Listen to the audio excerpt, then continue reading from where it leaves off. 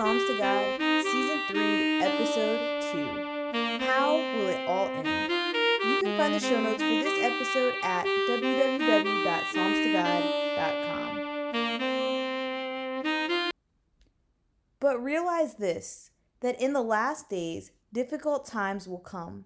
For people will be lovers of self, lovers of money, boastful, arrogant, slanderers, disobedient to parents, ungrateful, unholy, unloving, irreconcilable, malicious gossips, without self control, brutal, haters of good, treacherous, reckless, conceited, lovers of pleasure rather than lovers of God, holding a form of godliness, although they have denied its power. Avoid such people as these. 2 Timothy chapter 3 verses 1 through 5, NASB.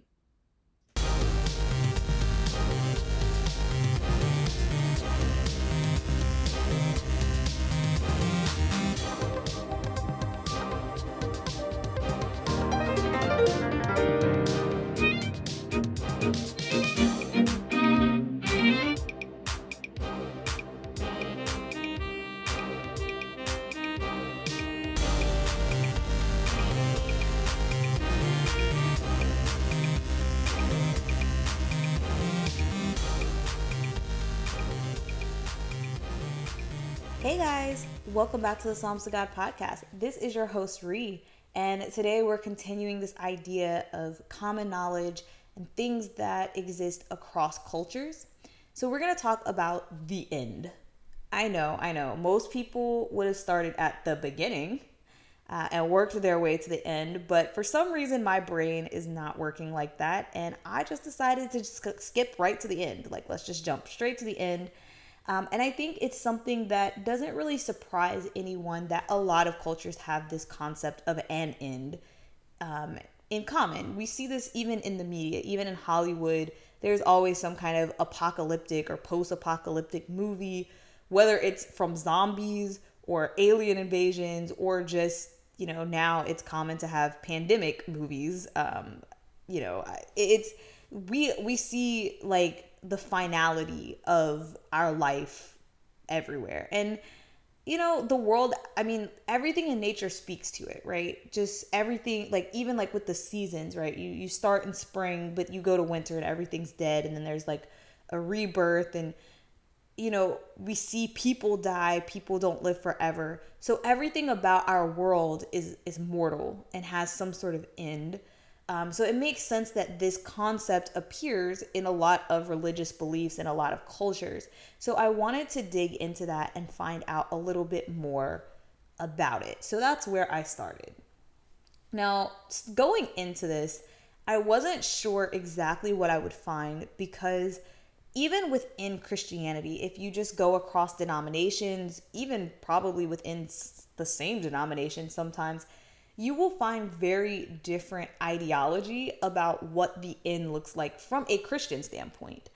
It's definitely not the most pleasant thing to talk about. A lot of people don't like talking about the end. And so a lot of people don't study prophecy. It's one of my favorite areas of the word, which may be why this is the first episode of the season, or the first episode of actual content in the season.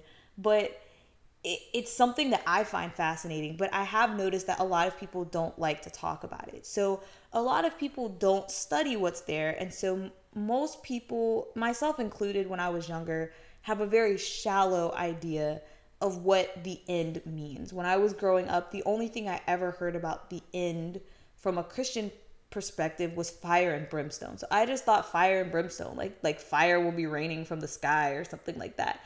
And that's all I really understood. I didn't understand anything else about prophecy or anything going into it. And even as you get beyond that and people actually start reading and start finding the text, there's so much overlap, there's so much layering, there's so much symbolism and figurative language that it becomes very difficult to piece things together. You have people who believe that there will be literal beasts popping up out of the ocean and out of the land, and other people who recognize those as symbols and have interpretations for what those symbols mean. So then once you get into the interpretations, people have different interpretations of what those symbols are. So it gets very, very messy very quickly. So you can't really say that everyone within the Christian faith even has the same concept of the end of the world. But there is a definite concept that there is an end. And there are a few things that are tied or tethered throughout these different interpretations and these different beliefs that I do want to point out before we really dive in, just so that we can have some sort of foundational starting point. And so I would say that most Christians will agree that the end deals with fire. There is some sort of fire involved with the end. There is definitely, like, the tribulation. We know that there will be suffering, that there will be pain, that there will be sickness and pestilence and famines, that there will be natural disasters like earthquakes and volcanoes or whatever. That is tied into this idea of the end times. And then, of course, there is this delineation that the character of man will be degraded, that you will have immoral people, that people will be very selfish, that they will be violent, that they will love evil. You will have people who are arrogant, people who are more concerned with self, more concerned with money and greed, and that's what mankind's persona will look like at that time. There are several verses that back up these ideas, and I think that particularly the verses that you can find in like Matthew, that where Christ is talking about the end, or verses that you can find in the New Testament before Revelation, I think those are the ones that people will be familiar with, because, like I said, some people are very scared to touch Revelation. So I think those may be some of the more commonality or common points within the Christian faith. Now, as you step away from Christianity, the next closest things, of course, are going to be within the Abrahamic religions. You have Judaism and you have Islam. And because they're all part of the Abrahamic tradition, they all, there are similarities. There, of course, are differences as well. But, even in Islam, there is still this idea that the end will see Jesus returning. With Judaism, of course, they do not recognize Jesus as the Messiah, but their end is marked by, the Messiah showing up, and this idea of the restoration of Israel, and, bringing all the nations into submission to God. So there are a lot of similarities in, this concept. I think all three still have this idea of resurrecting the dead at this time, and a uniting of people who have believed and who have done the right thing, or like the reward for the good and things like that. And so that's, one of the, I guess, more popular ideas, because between Christianity, Islam, and of course Judaism, the Abrahamic faiths make up, I guess, the most commonly, I don't want to say accepted.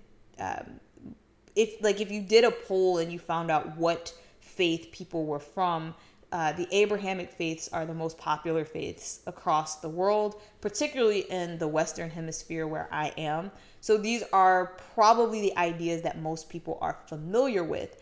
But like I said, the whole idea of this podcast is to talk about how this permeates even outside of the Abrahamic faiths.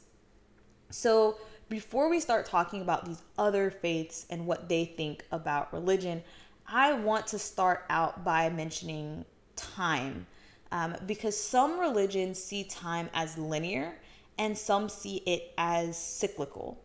So because I am from a Christian faith, I typically think of time as being linear. And that means that there was a definite beginning, and of course we're moving towards an end. So time is like a line segment where you have a beginning point and you have an end point, and there is like some time connecting the beginning and the end. But there are a lot of faiths, particularly within the Eastern cultures, where time is considered cyclical, and there are different types of cycles that happen.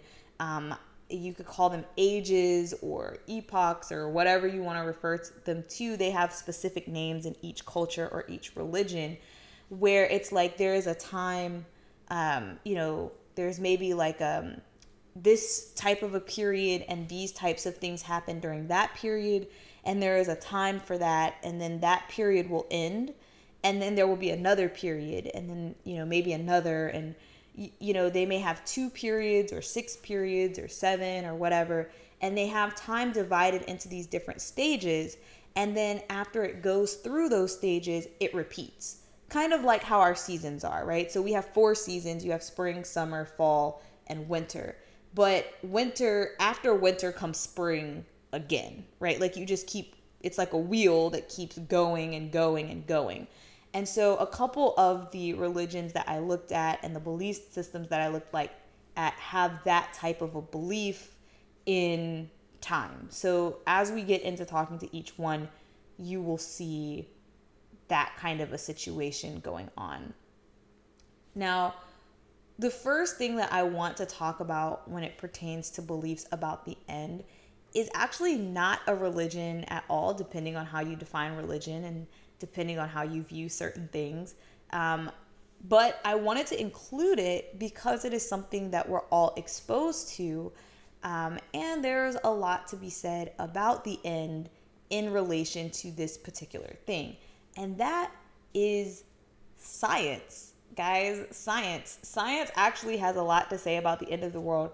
Most apocalyptic movies are like sci-fi movies, and there's a lot of discussion about it in the science community.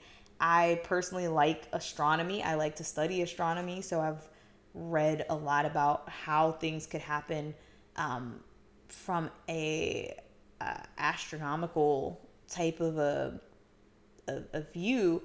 And so it's very interesting because those ideologies while the cause and the rationale of how and why these things happen, they actually do kind of fit in along the lines of some of the things that show up in the religion. So most of you will be familiar with the concept of a supernova. This is what happens to stars at the end of their lives. They explode. It is commonly held that the sun will eventually grow into a red giant, at which point it will expand. Its gravity will pull in the earth. The earth will be incinerated. Again, fire, right? That, all life would, of course, die at some point during this time of this expansion. And then eventually the sun would collapse in on itself in a big explosion, and our whole solar system would be destroyed, right? That's one way that science says would completely end our world. Now, another way that our world could end from a scientific point of view is from things in the heavens impacting the earth. So you have comets, asteroids, meteors, whatever. You have random debris that is floating along in the sky that could impact the earth. And if these things were to impact the earth, they would cause a massive crater, for one, yes, but it would be like a massive explosion. And of course, then the smoke from this explosion could blot out the sun, and there could just be a lot of different ramifications that would cause death and famine and all kinds of issues on the earth that could annihilate humanity. So those are some of the more, I guess, dramatic things that could happen. But then there are also things that could happen that are self-inflicted, right? Because there's this concept of randomization that comes from science, where it's like, oh, this is just how things go. It's a off chance situation or whatever.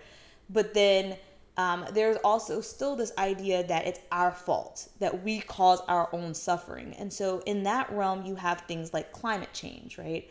where people right now are trying to do things to prevent climate change or to slow climate change. And so you could say that, again, the overheating of the planet, melting of the polar ice caps, greedy usage of resources and misusage of resources. If you watch any of the documentaries on Netflix about how we are polluting our planet, you will see that people, like companies dumping waste into our water, us polluting the ocean. All of these things are impacting our planet and, of course, could cause massive consequences for human life on the planet. And so that's one way that the world could end from a scientific standpoint. And then, of course, you have like war, because apparently we as human beings are super violent and like to attack each other. If there was ever a nuclear war, we would definitely destroy ourselves. That's one of the fears that people have. I think that's also one of the reasons that World War III has not broken out, because we are very aware that we could annihilate ourselves very quickly. So that is a lot of the scientific way that we could end up in an end of the world scenario. Now that we've gotten the science behind it, or the science idea out of the way, let's look into some different religions around the world and what they think. So the first religion we're going to look at is Hinduism. And Hinduism is one of those religions that has kind of this idea of cycles and like a cyclical view of time, where things will repeat themselves, or periods will repeat themselves. And forgive me in advance if I mispronounce any of these things, because I'm not an expert on pronunciation. But Hinduism has this belief in what they call yuga cycles, and they have 4 of them. And the entire concept behind these cycles is that mankind is descending from pure and purity into chaos, which, again, it's not that far off from the idea of starting in the garden, where you're in a perfect state and then descending into madness at the apocalypse, right? There are similarities in the underlying belief system there. And one of the cycles, the final cycle, is called Kali Yuga or something like that. And that is the cycle that we are believed to be in from a Hindu perspective. That is the 4th cycle, where you're in the worst state, you're descending into absolute chaos, and again, moral decay, and people are, not at their best behavior. And of course, their cycles are all labeled with specific times. I don't remember the exact number of years that are supposed to be in each cycle, but they have so many years that are supposed to be in the cycle, so they can say like this cycle starts here and ends here, and all of these types of predictions. And so from their belief, I think this Kali Yuga, this final period of descending into chaos, was supposed to have begun in about 3000-ish BC, and it's supposed to end in some sort of cataclysm that is supposed to take you back to this first cycle, which would have been a pure cycle. And again, like I said, that's not that far off in terms of underlying beliefs of the Christian view of we start in Eden and then we descend into, destruction and sinfulness. And then at the end, everything is destroyed and then recreated into a new Garden of Eden, right? It's still kind of this concept of going back to this stage of purity. So that is what Hinduism believes in terms of where we are in time and where we're going in time. Now, another religion that is also has this kind of cyclical view is Jainism. So Jainism has this idea that there are two cycles. I want to think there are sub cycles within the cycles, but essentially they have ascending time and descending time. And ascending and descending, again, still has to do with the morality and the positivity that's happening in the world. So the ascending time cycle is a time of good, a time of prosperity, a time of happiness. And the descending time cycle is about sorrow and pain, and immorality. And so they have these two things. They're divided. There are names for them. I will put those names in the show notes. I'm not even going to try to pronounce these because I will definitely butcher them. But we are said to be in that descending time cycle, according to Jain belief. So again, everybody is recognizing that we're in some sort of state of moral decay, and that we're obviously experiencing sorrow. You'd have to be blind to not look at the world and see that there's pain and suffering and sorrow happening, which is why pretty much everybody is putting us in this state of time where there is a decay. And so from the Jain perspective, again, you have a series of events or a series of you know things that happen within each of these time blocks, and once we finish the descent, it spins around and you end up back in this time of ascension. And I think again there is some sort of event or cataclysm that is supposed to mark the transition from one state to the other state.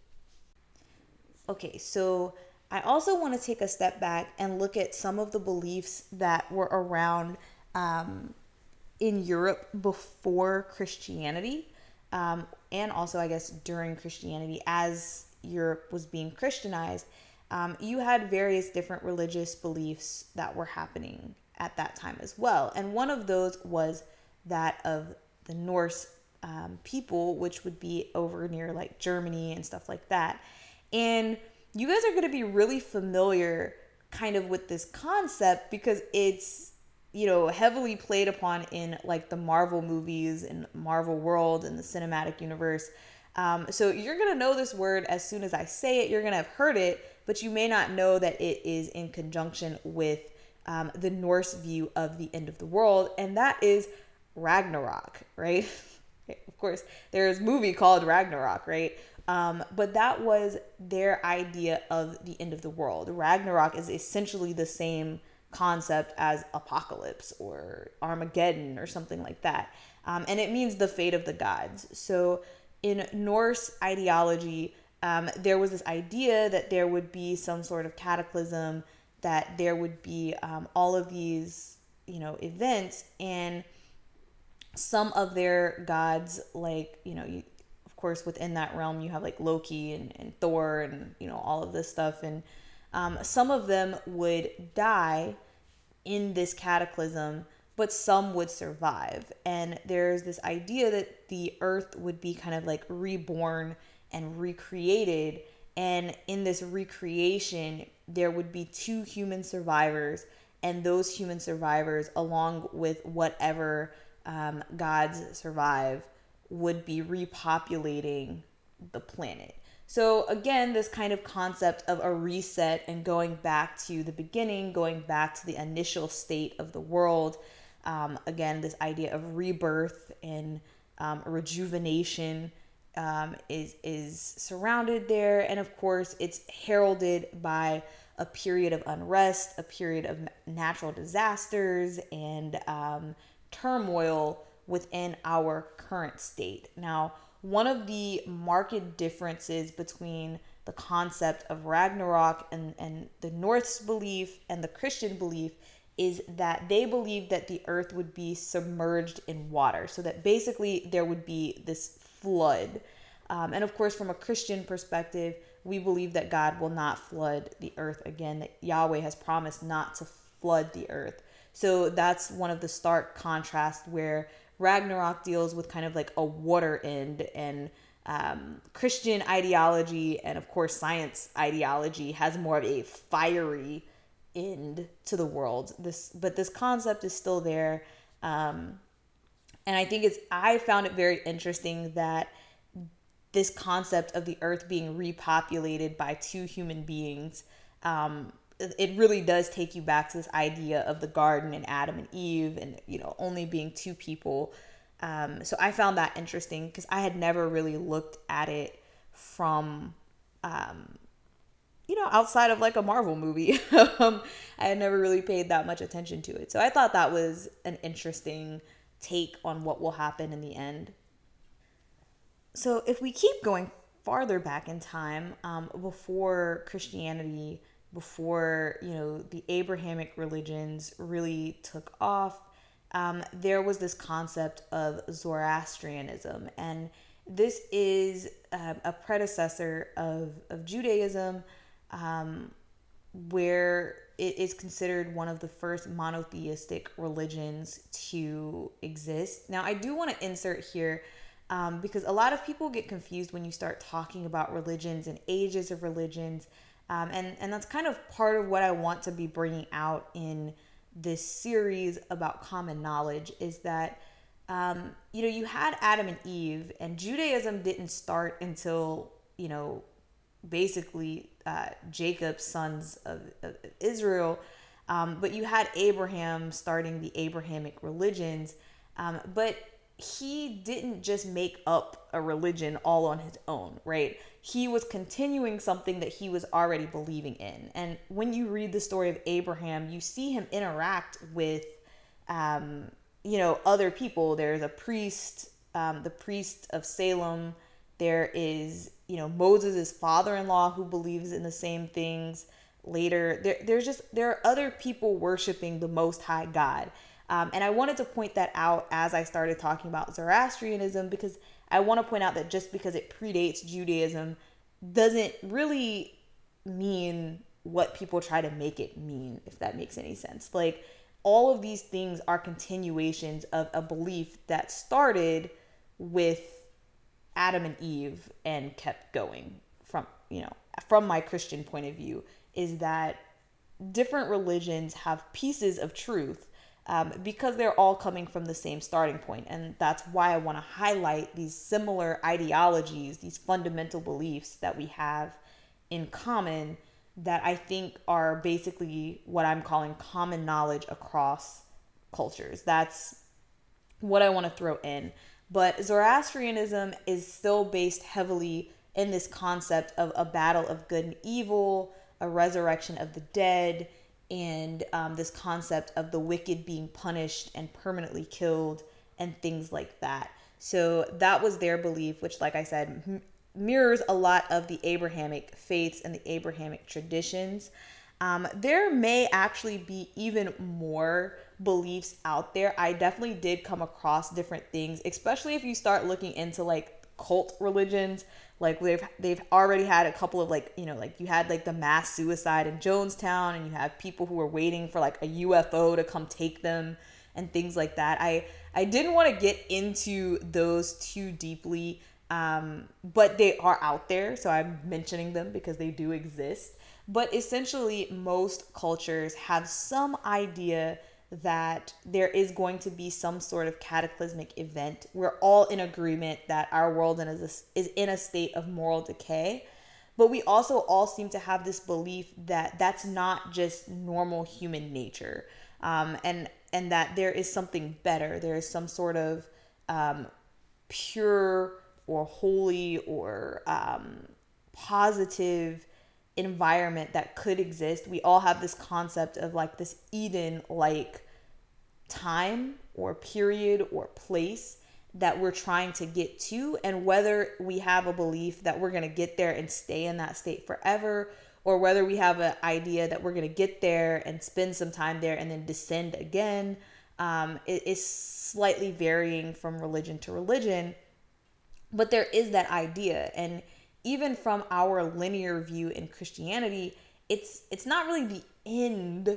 It's more so the end of this time period, and we just don't have that much information about what happens after, right? It's like, oh, we're going to go back into a state of peace, a state of Eden, but we don't know what will happen next. And so I think it's interesting that we're all kind of pointing back towards Eden, and it's just some of us are saying, yeah, that's the end of our knowledge, and other people are like, yeah, and then it's going to happen over and over again.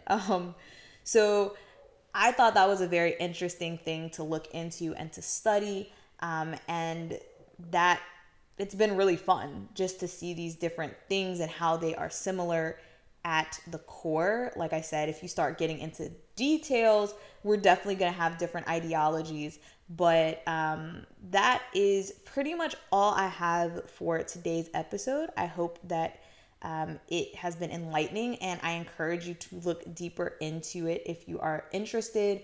As always, I will put some information in the show notes, and I will definitely write out some of these words that I have probably butchered, and the words that I chose not to speak out loud because I know I'm going to butcher them. I'll also try to put in some links for references from where I was studying about these things. And I hope you have a blessed week. I will see you again next week. And before we end the episode, I do want to say, if there is a topic that you are interested in hearing about, or that you think is common across cultures and you want to hear me talk about it, you can always feel free to message me. You can reach me on the blog or on Instagram, www.psalmstogod.com, or at Psalms_2_God on Instagram. And you can always leave me a message, and I will try to find information on that and present that topic as well. So, like I said, have a good week. See you again. Bye.